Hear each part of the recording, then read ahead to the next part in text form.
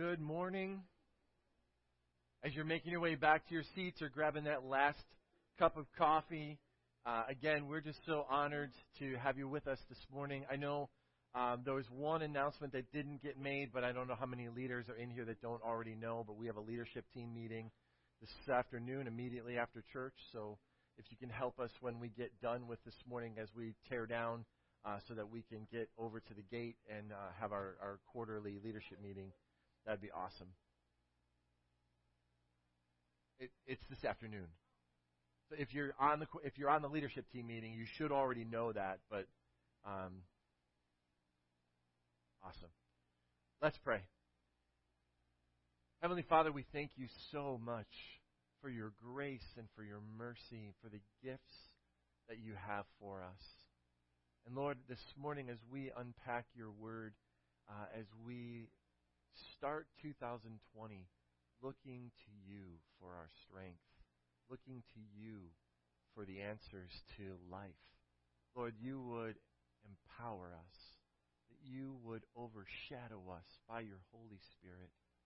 You would help us to hear what you need us to hear today. You would speak through your word, strengthen us and encourage us, and help us to be that flavor in this world that draws people to Christ. Lord, we love you, and we're just so honored to be in your presence. In Jesus' name, amen. Amen. Good morning again. If you are watching us online on Facebook, good morning, welcome. I know that we've got quite a few people who watch us online, or maybe you're listening to the podcast and you'll be listening to us later in the week. We're honored to have you with us, whether you're here at Hilton Community Center in Hilton, New York, or you're listening or watching online. We are starting a new series. We're actually going to be in this series all the way up to Easter. So we are going to be unpacking the fruit of the Spirit. And what does it mean to experience the fruit of the Spirit? How do we get the fruits of the Spirit in our lives? How do we abide in Christ? And so over the next few weeks, over the next 4 weeks, we're going to be going through what are the fruits of the Spirit. Today we're actually going to talk about rotten fruit because rotten fruit's no good. We want the good fruit. We want His fruit. And next week we're going to talk about whose fruit is it anyway? Is it ours or is it His? And how does that work? And the third week in January, we're going to be talking about following the Spirit. And then in the last week of January, we're going to be talking about no limits. That living a life in the Spirit, having His fruit being made real in our lives means that we get to live a life of no limits. That there isn't anything that we can't do when the Holy Spirit empowers us and the fruits of the Spirit are inactive in our lives. And then from February through March, we're going to be working through each week will be one of the fruits of the Spirit: love, joy, peace, patience, kindness, goodness, faithfulness, and self-control. And so I'm really excited about this. And if you got a note from us, or if you've got a visitor card over the last couple of months, you should have gotten a Bear Fruit sticker from me just as a gift. And if you're like, Pastor Rob, why? What is with this whole Bear Fruit thing? I left my water bottle over there. What I want to encourage you to do is put that Bear Fruit sticker. Thanks, honey. Yes, Vanna, my model. Put your Bear Fruit sticker on your coffee mug, on whatever you use when you're at work, whenever you're where you are in connection with people outside of LifeQuest, and pray that God will open an opportunity. If you want to get a T-shirt, the guys make T-shirts. There's all different kinds of them. My Aunt Cheryl got me. She's wearing her Bear Fruit T-shirt. Awesome. She bought me that for Christmas this year, so I have my blue one. Somebody asked me, did you get a whole Bear Fruit wardrobe? The answer is yes. And what I love about it is number one, it's kind of cool, right? It's a cool looking bear. But why is a bear holding a pineapple? opens an opportunity. If someone asks Rob, what is up with the whole bear fruit thing? It creates an opportunity for you to say, well, you know what? Jesus said in the Bible that we are supposed to bear fruit in our lives. And so I am just using this as a reminder to me that I want to be the kind of person that the fruits of the Spirit are evident, that when people are around me, I smell and taste like Jesus. That makes sense? We're going to unpack that a little bit this morning. So if you've gotten a bear fruit sticker from me, stick it on something. Take a picture of it and post it somewhere. That put the hashtag LifeQuestCC and hashtag bearfruit just for fun, and see what happens. See if somebody, I won't see it on Facebook because I deleted Facebook off of my phone, but I have people who are still on Facebook. They'll pay attention to that. So anyways, that's what the whole bear fruit sticker thing is. This morning, we are going to be in Galatians chapter 5. So if you have your Bibles, whether you're in the YouVersion Bible on your phone or you have your paper Bible, turn with me to Galatians chapter 5. And that's where we're going to pretty much land for most of the morning.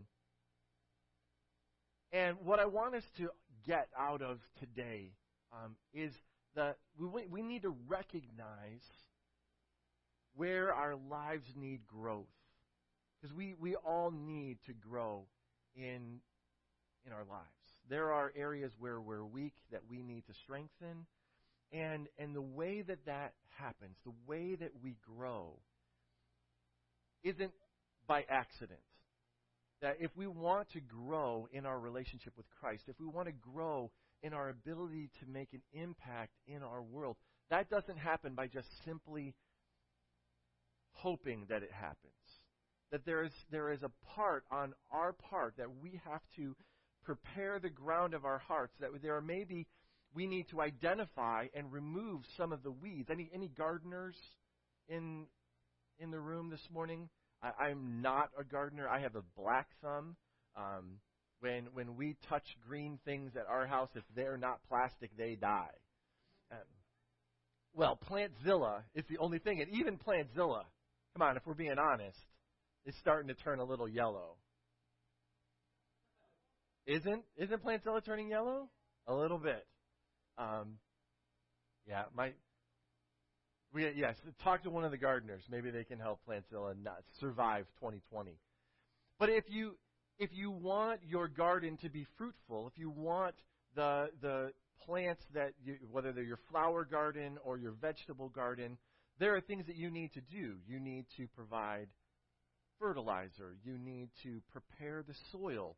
You can't just go and stick something in the ground and hope that it grows. You have to prepare the soil. You have to pull out the weeds.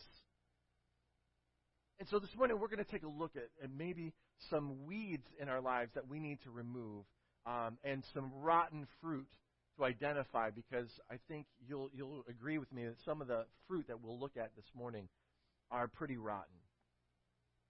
Have you ever bitten into a piece of fruit expecting one thing and getting something completely different?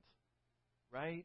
Like you see this shiny red apple, and you have it in your head, man, this is going to be a great experience. Right? I've been looking forward to this. It's been in my lunchbox all morning, and my wife lovingly packed it in my lunch. If you have an amazing wife like my wife, who sometimes will bless our kids. Well, she makes lunches for the kids all the time, but so you've been anticipating this apple, and then you go to take that first bite of the apple, and for me, I'm a crunchy guy. My apples have to have crunch and snap and crispness. I don't like them really, really juicy. I don't like them extra sweet. I like them to have that nice level of tartness. But you bite into that apple, and it's one of those apples that's real mealy and just kind of like the texture. I'm a texture guy, and it's like coarse, and it's just like, this is not what I expected, right? It's a bad apple.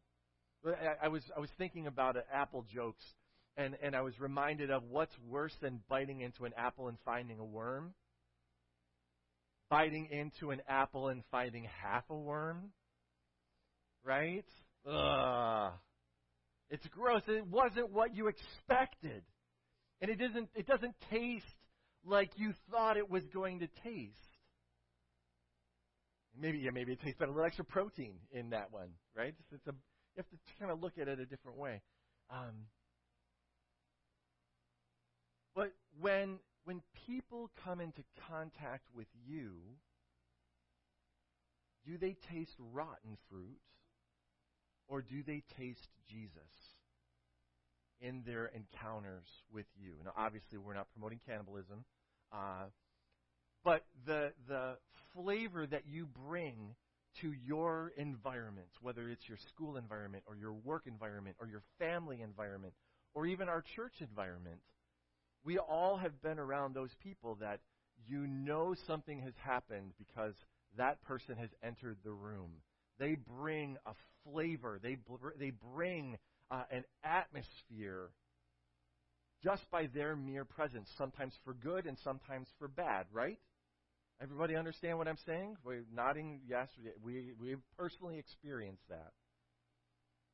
And what I would pray and what I hope for us as a church is that we would be a church where the fruits of the Spirit are there so that when people encounter God here, they're experiencing love and joy and peace and kindness and faithfulness and gentleness and self-control when they come into contact with us, and that we bring that flavor, that aroma to those that come in contact with us.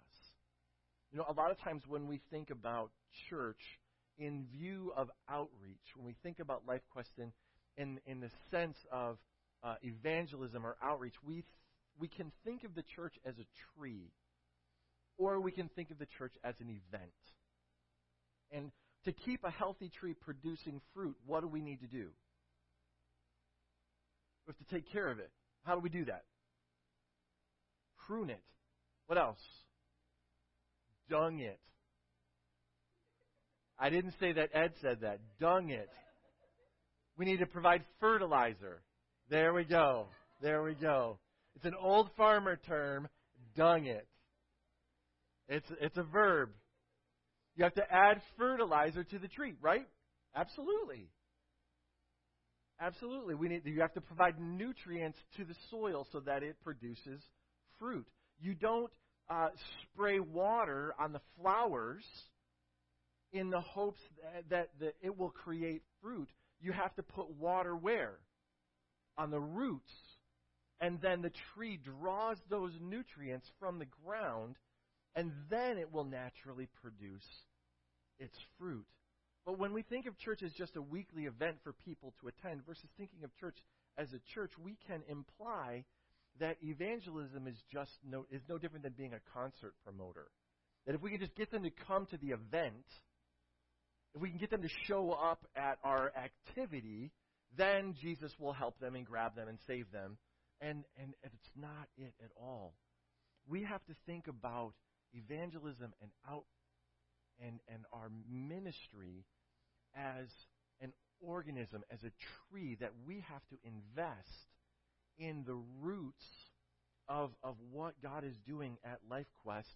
And when we are focusing on making sure that we are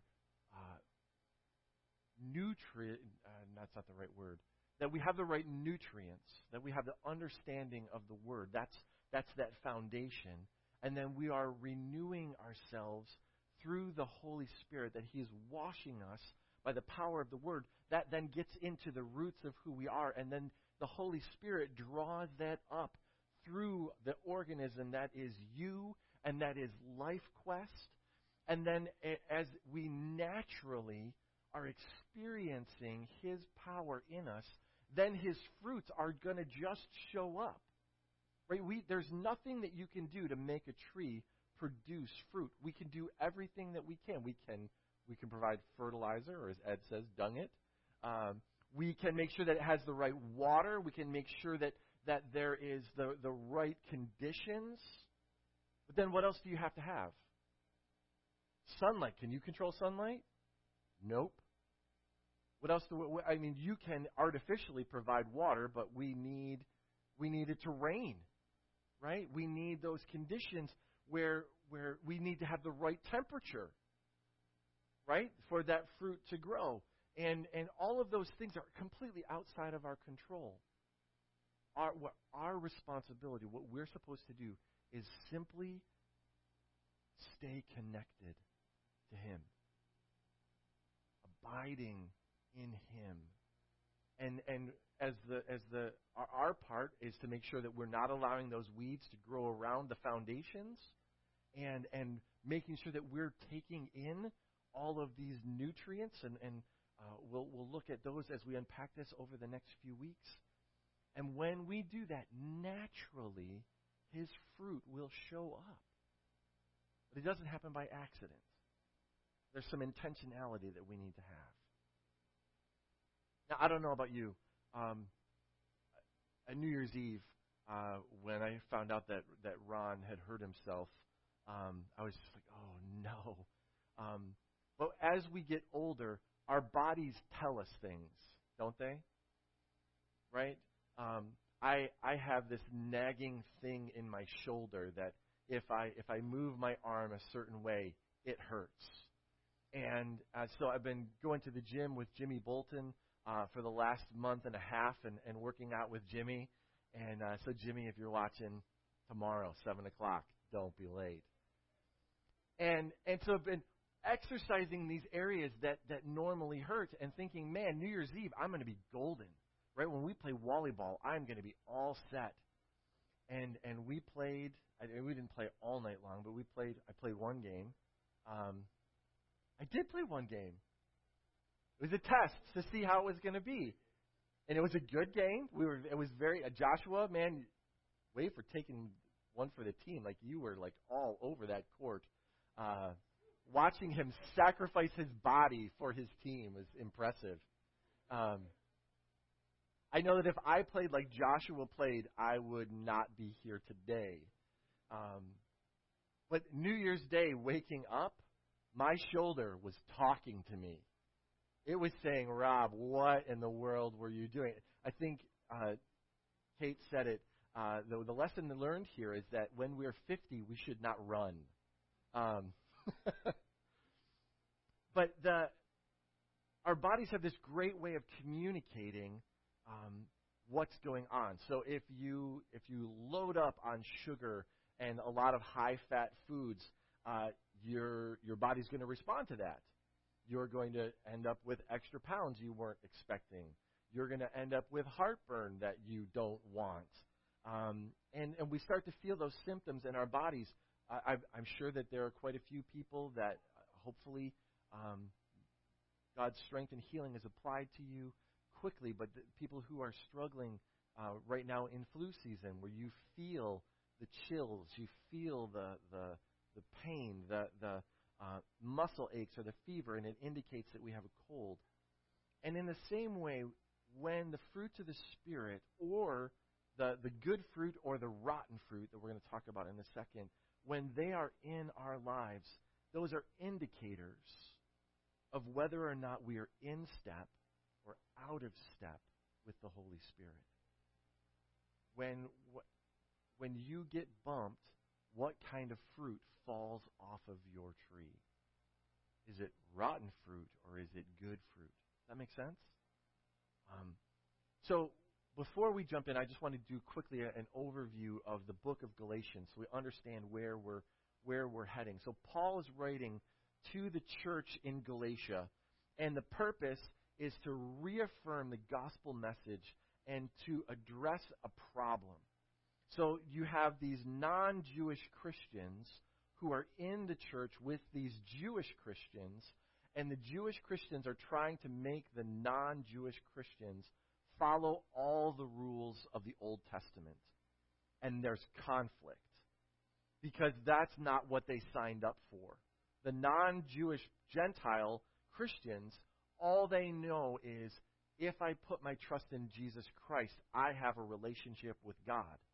And now the people who are sitting on the other side of the room are telling him, yep, that's awesome. And you have to make sure that you're circumcised. And You have to make sure that you are following all of the feasts, and you have to make sure that you're following all the cleanliness laws, and there's this conflict. And so Paul is writing to them to remind them what it means. And so he talks about how all believers are justified, that we all belong to Jesus' covenant family because of our faith in Jesus, not because we're observing the law.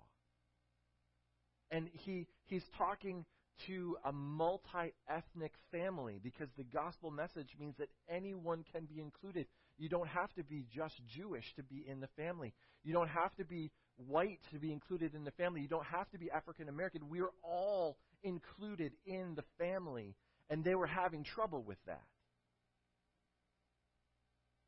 And then he's talking to them about spirit transformation in the first few chapters, of where the law helps people follow God's will, but Jesus' transforming presence through the Spirit equips us to obey Jesus' commands and his laws. And then in the last chapter, chapter 5 in verse 6, he talks about the fruit of the Spirit, and that through the Spirit we may follow Jesus' way of life, and we may become people of love and joy and peace and patience and kindness and goodness and faithfulness and gentleness and self-control.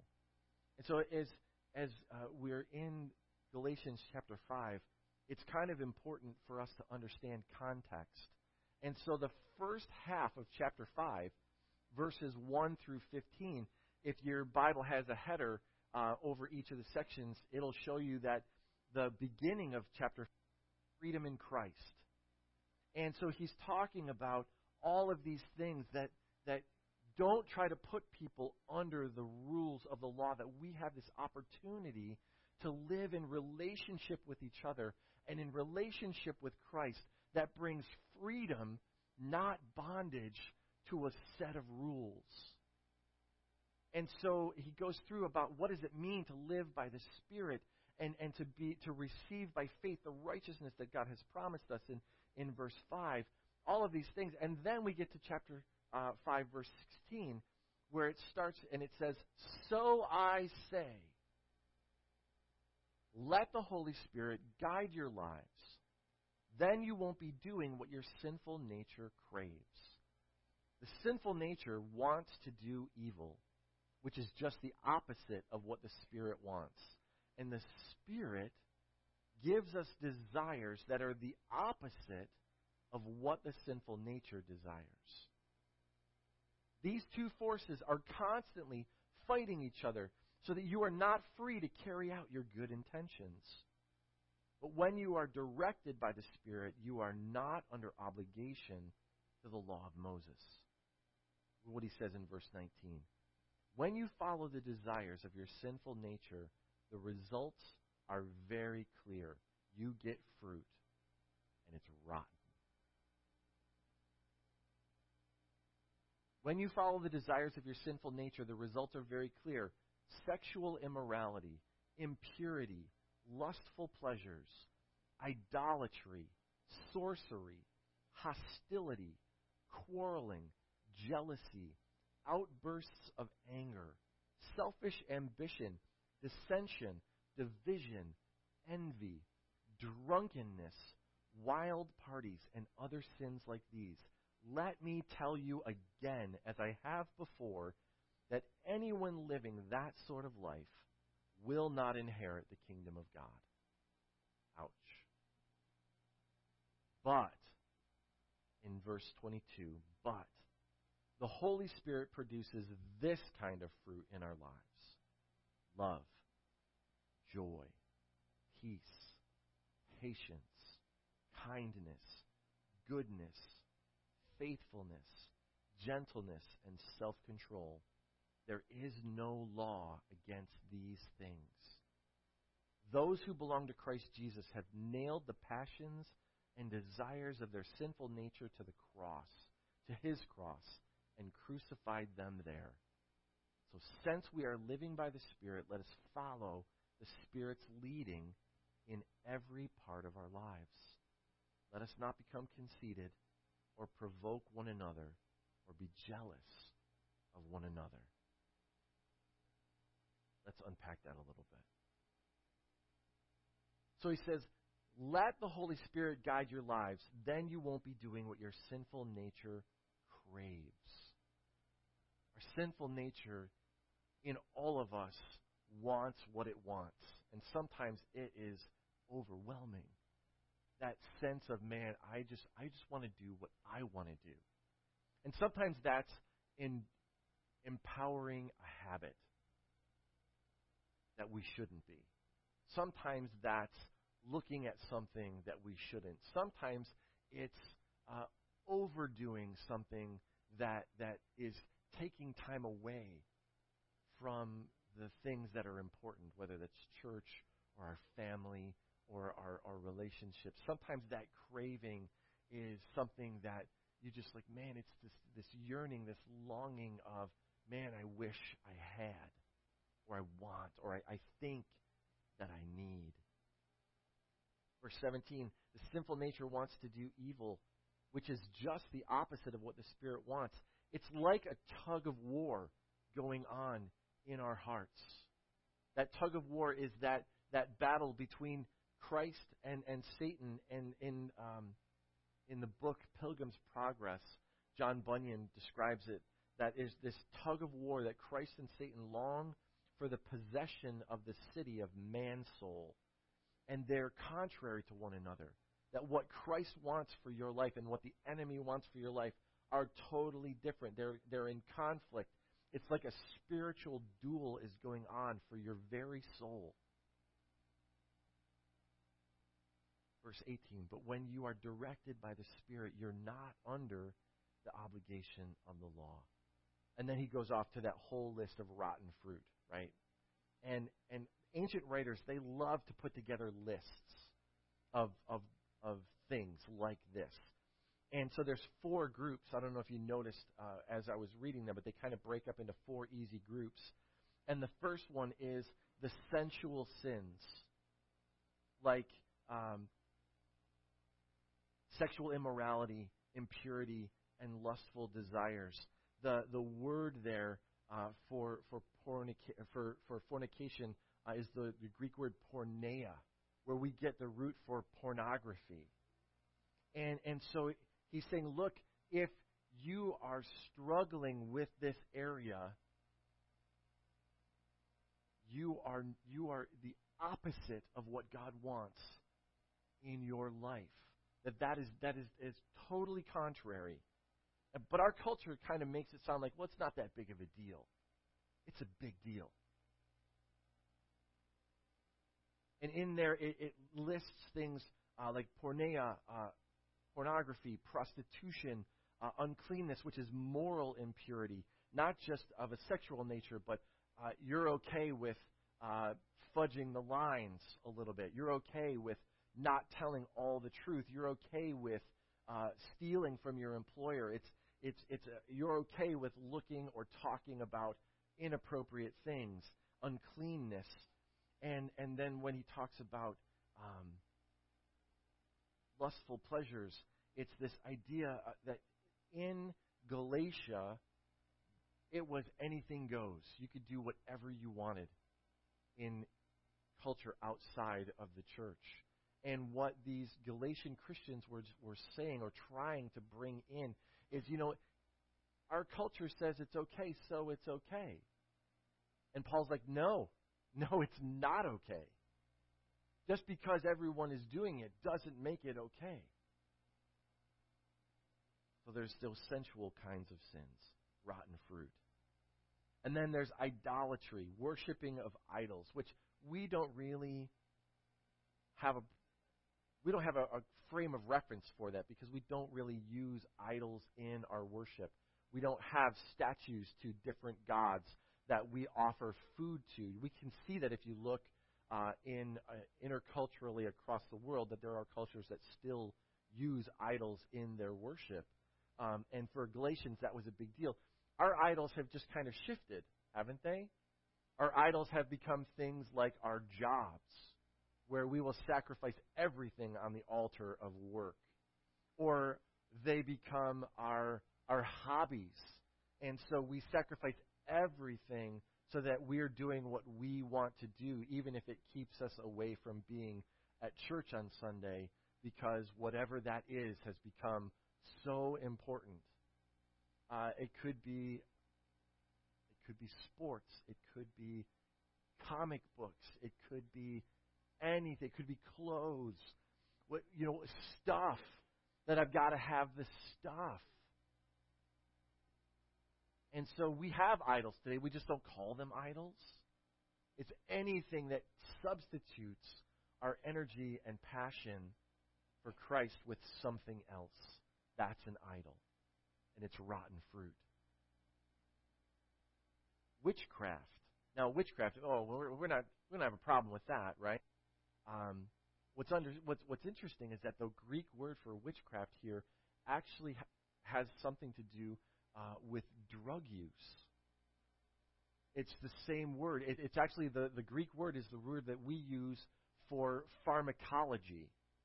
And what would happen is the sorcerers would use mind-altering substances to get people into a state where then they could influence them and get them to do things that they didn't want to do. Isn't that interesting? That witchcraft in this context is not worshiping Satan. Witchcraft in this context is putting yourself, because what happens when you are under the influence of a mind-altering substance is you are making your spirit, your soul, open. And so when people are on drugs, when they're high, they are susceptible to seeing things and hearing things. And it's because spiritually you have put yourself in a state where the enemy has access to mess with your spirit. That's what witchcraft is in this context. It's something that I think we miss. Because we think, he's talking about witchcraft. That just means Harry Potter and spells. That's not it. If you participate in those things, you are opening yourself up to things that you should not be opening yourself up to. Bad, rotten fruit. So those are easy, right? The sexual sin, we get that. Yup, it's bad, rotten fruit. Drug addiction and worshiping things other than God, yep, we get that. That's rotten fruit. And then he jumps into 8 words that have everything to do with personal relationships that are like, man, those are just things that, that's just life, right? This shouldn't be disqualifying me from being able to enter into the kingdom of God. But personal relationship things, they're all these old words, sins of the Spirit. What are those words? He says, hostility. You ever met someone who was hostile, like all the time? I know a few. Some who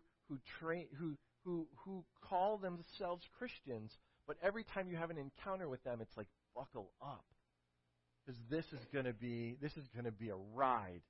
That constantly hostility is what comes out of you. Bump them, and the fruit that drops off of their tree is hostility. Or quarreling, where they constantly have to be in a battle for something, right? They always have to be right. They always have to have the final say in something. And you know that when you bump into this person, here we go, buckle up. Because no matter what you say, they have a smarter answer. Jealousy.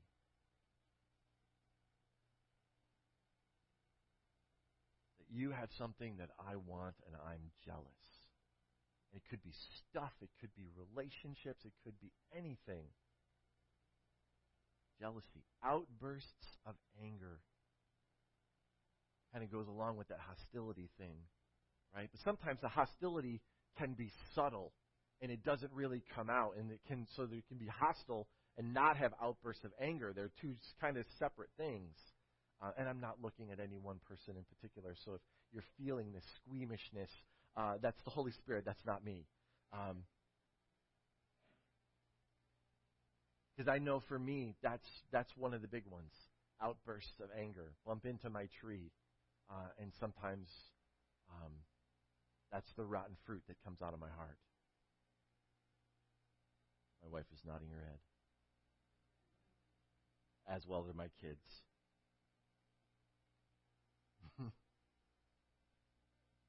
Selfish ambition.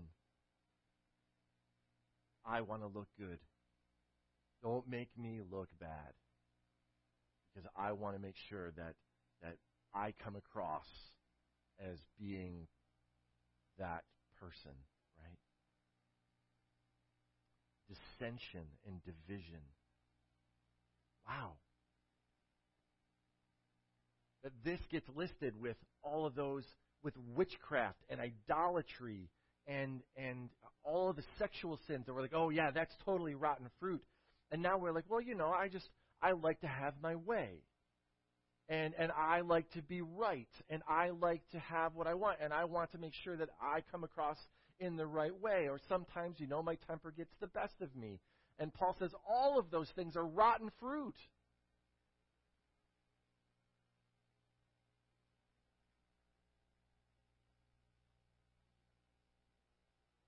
And then he goes into the last one. So we've got the sexual sins, the idolatry sins, the personal relationship, rotten fruit, and then finally the drunkenness, wild parties, and other sins like these. And so they would in Greek culture and in Roman culture, they would have these wild parties that they would celebrate the god Bacchus, who was the Roman god of party. And they would, what's the big deal about going to a party and just getting hammered? It's not that big of a deal. But again, you are doing the same thing that you're doing with witchcraft, with a mind-altering substance that now is hindering your ability to make good choices. Again, let's just go there. Drunken excesses. The Bible is very, very clear. Drunkenness is the sin. And so not only that, but when you look at what he says at the end of verse 21, he says, let me tell you again, as I have before.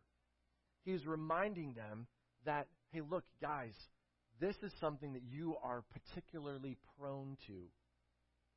Now, I don't know about you, but if a traveling evangelist who had been here in 2008 came back and saw that we were still doing all the same things that we were doing wrong in 2008, and it's now 2020, and we're still doing the same things wrong, and they had to say, look, I'll tell you again, as I have before, man, what are these guys doing?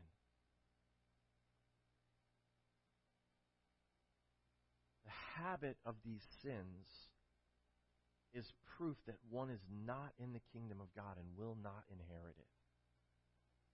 We have to root this rotten fruit out. It has no place in the follower of Christ's life. It's rotten fruit. When we recognize where our life needs growth and we prepare the ground and we identify those areas that need to be pulled out, rotten fruit that needs to be clipped off and thrown into the garbage heap. So then what's the answer? How do we get rid of this rotten fruit? What do? What's good fruit?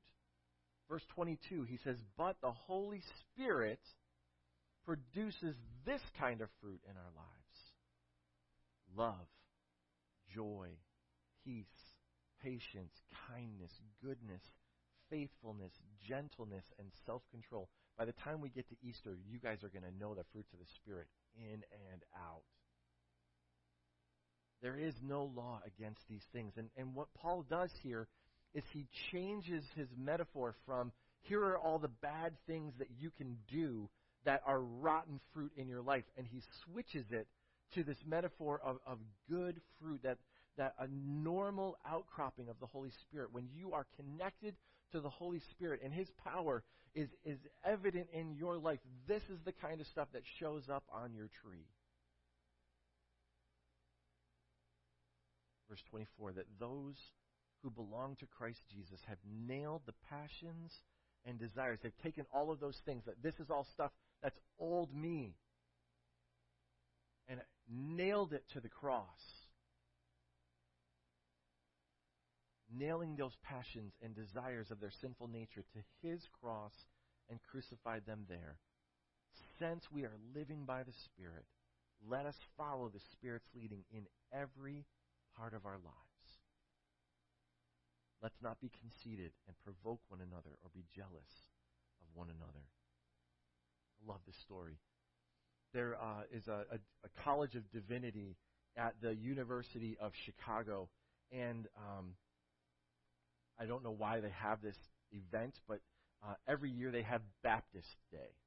I know it's odd, but every year on Baptist Day, they bring a lunch to be eaten outside on their grassy area in the Commons at the University of Chicago, and they would invite one of the great theologians in current teaching to come and speak to the students at the divinity school. And so, and they would come and lecture. So one year they invited this man named Dr. Paul Tillich. And Paul Tillich is a very, very liberal theologian, not just in his politics. He completely disregards anything supernatural that happens in the Bible. And so this Dr. Tillich spoke for 2.5 hours attempting to prove that the resurrection of Jesus Christ was false, that it never happened. And so, again, I don't understand how you can be a doctor of ministry and divinity and not accept the resurrection of Christ. But this guy's so smart, he knows everything.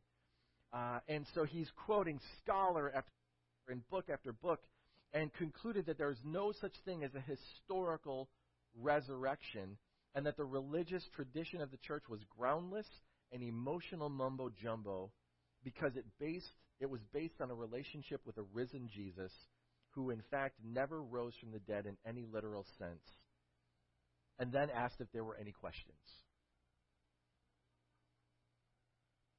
Right? And so here's such the response is just so awesome. So after about 30 seconds, an older man, an African-American preacher, had a short crop of white woolly hair, stood up in the back of the area, and he says, Dr. Tillich, I got one question. And everyone turned to look. Forgive me. I'm reading it. It's how it's written. And so he reached into his sack lunch that had been provided by the college, and he pulled out an apple and began eating it. And he said, Dr. Tillich, crunch, crunch with his apple, my question is a simple question. Crunch, crunch. Now, I've never read those books that you read. Crunch, crunch. And I can't recite the scriptures in the original Greek. Crunch, crunch. I should have got an apple. That would be spitting all over Kendall, and she'd be very unhappy. That would be bad. He said, I don't know anything about Niebuhr and Heidegger. Crunch, crunch. And he finished his apple and put it down on the ground. And he says, all I want to know is this. This apple that I just ate, was it bitter or sweet? And Dr. Tillich paused for a moment and answered in exemplary scholarly fashion. He said, I cannot possibly answer that question, for I haven't tasted your apple. And the white-haired preacher dropped the core of his apple into his crumpled paper bag and looked up at Dr. Tillich and said calmly, neither have you tasted my Jesus.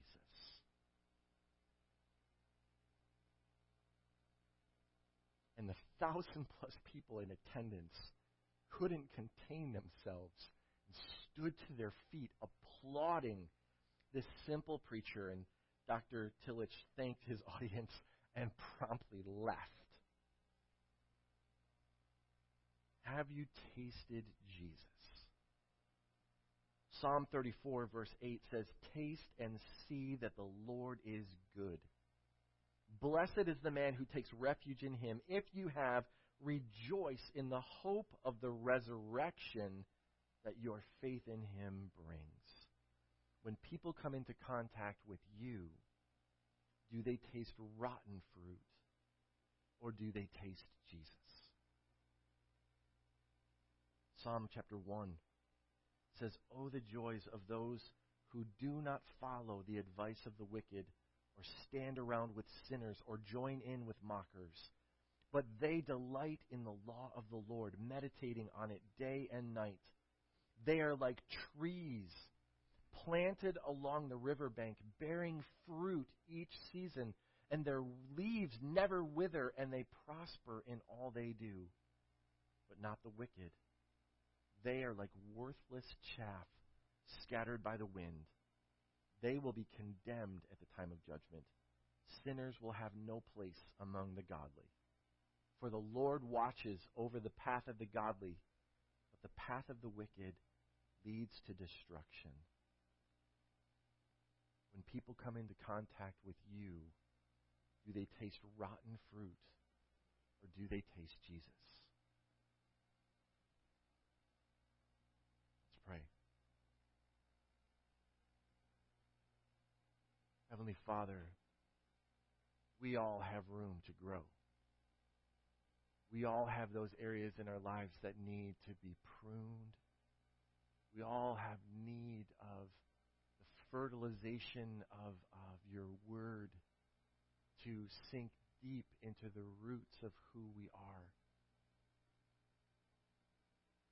The water of the Holy Spirit that Jesus was talking to the woman at the well, that if she would just drink of that water, she'd never be thirsty again.